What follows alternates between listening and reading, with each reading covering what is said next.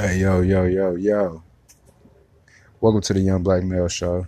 Good morning, good morning. It's 8 o'clock right now.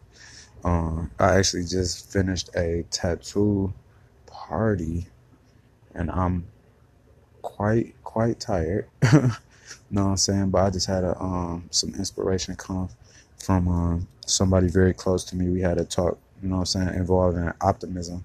I just wanted to give a couple quick words on that, you know what I'm saying, because it's crazy at first when I had mentioned the fact that that this individual wasn't being very optimistic, and the response I got, I was low key stumped for a second, a brief moment, which is like, you know, not very not very common for me because I always got a response or a rebuttal. Even if I'm wrong, I'm gonna have something to say still, but in this moment I didn't have really nothing to say. But however, just after talking about it a little bit more, because what was said was, I was like, yeah, one of my favorite qualities about you is your optimism. And obviously being sarcastic, but she was like, it's patterns, you know what I mean? I just know, like, patterns how shit be. And you know what I mean, like, what can you say to that? And I mean, just at first it was really nothing that I could say, just in regards to how it could be easy to not be optimistic when things go a certain type of way, or you used to a certain type of pattern. But however, today is actually her birthday, and she just turned 29. I'll be 29 this year as well. And for 28 years, I've not been rich.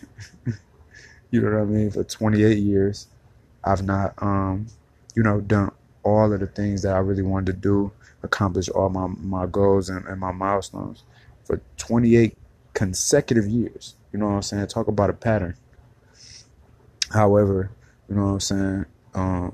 I remain optimistic, and every day you can't tell me that I'm not getting closer and closer. You can't tell me that the next day is not going to be a big improvement, and it doesn't stop me from, knowing that something different is coming. You know what I mean? Even though this pattern of whatever the fucking, like, anti-wealth.